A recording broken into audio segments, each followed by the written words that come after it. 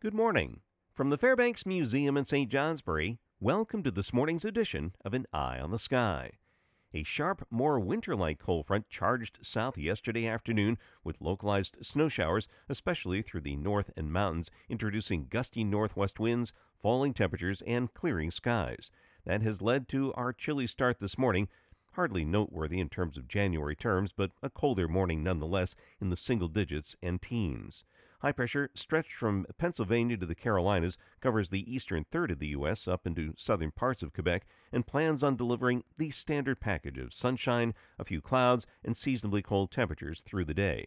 This high is weakening, however, and as it reaches the western Atlantic, well to our south tomorrow morning, a minor cold front drops south from Quebec with a reinforcement of the cold. The front should cobble together some periods of clouds and a few flurries or stray snow showers tonight into early tomorrow, mainly through the higher elevations from the Adirondacks and Route 2 northward. While this dictates the details of the forecast through tomorrow, it is merely the sideshow in terms of the weather charts this morning. An energetic storm exiting the southern Rockies into Texas is already spawning a new developing storm in the western Gulf of Mexico, expected to gather moisture and energy from this warm water, spinning up a strong storm system crossing the panhandle of Florida at this time tomorrow, making plans for a significant storm for much of the eastern U.S. this weekend.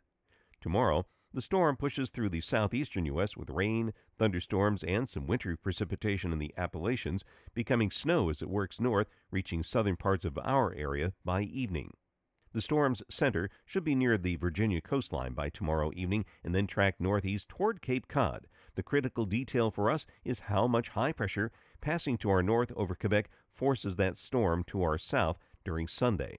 The indication continues that only light snow or snow showers are forecast through the Adirondacks and north of Route 2 into Quebec, amounts increasing as you go south, which is why there are winter storm watches for areas from Lake George east along Route 4 and then in New Hampshire near I-89 southward into Massachusetts late tomorrow through Sunday.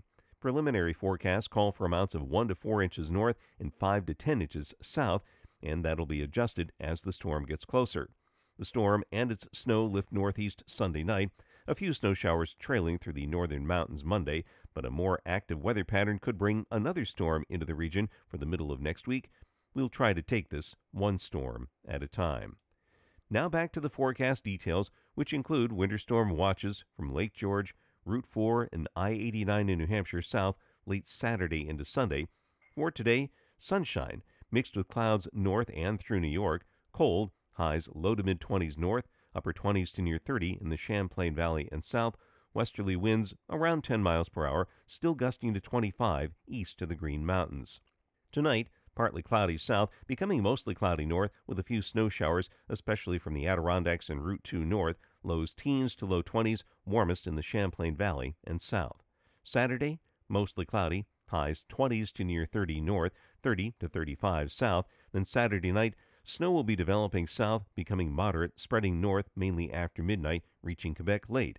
Lows near 20, some mid-teens northeast, mid-20s far south. And Sunday, snow, moderate to heavy south, light snow or snow showers north.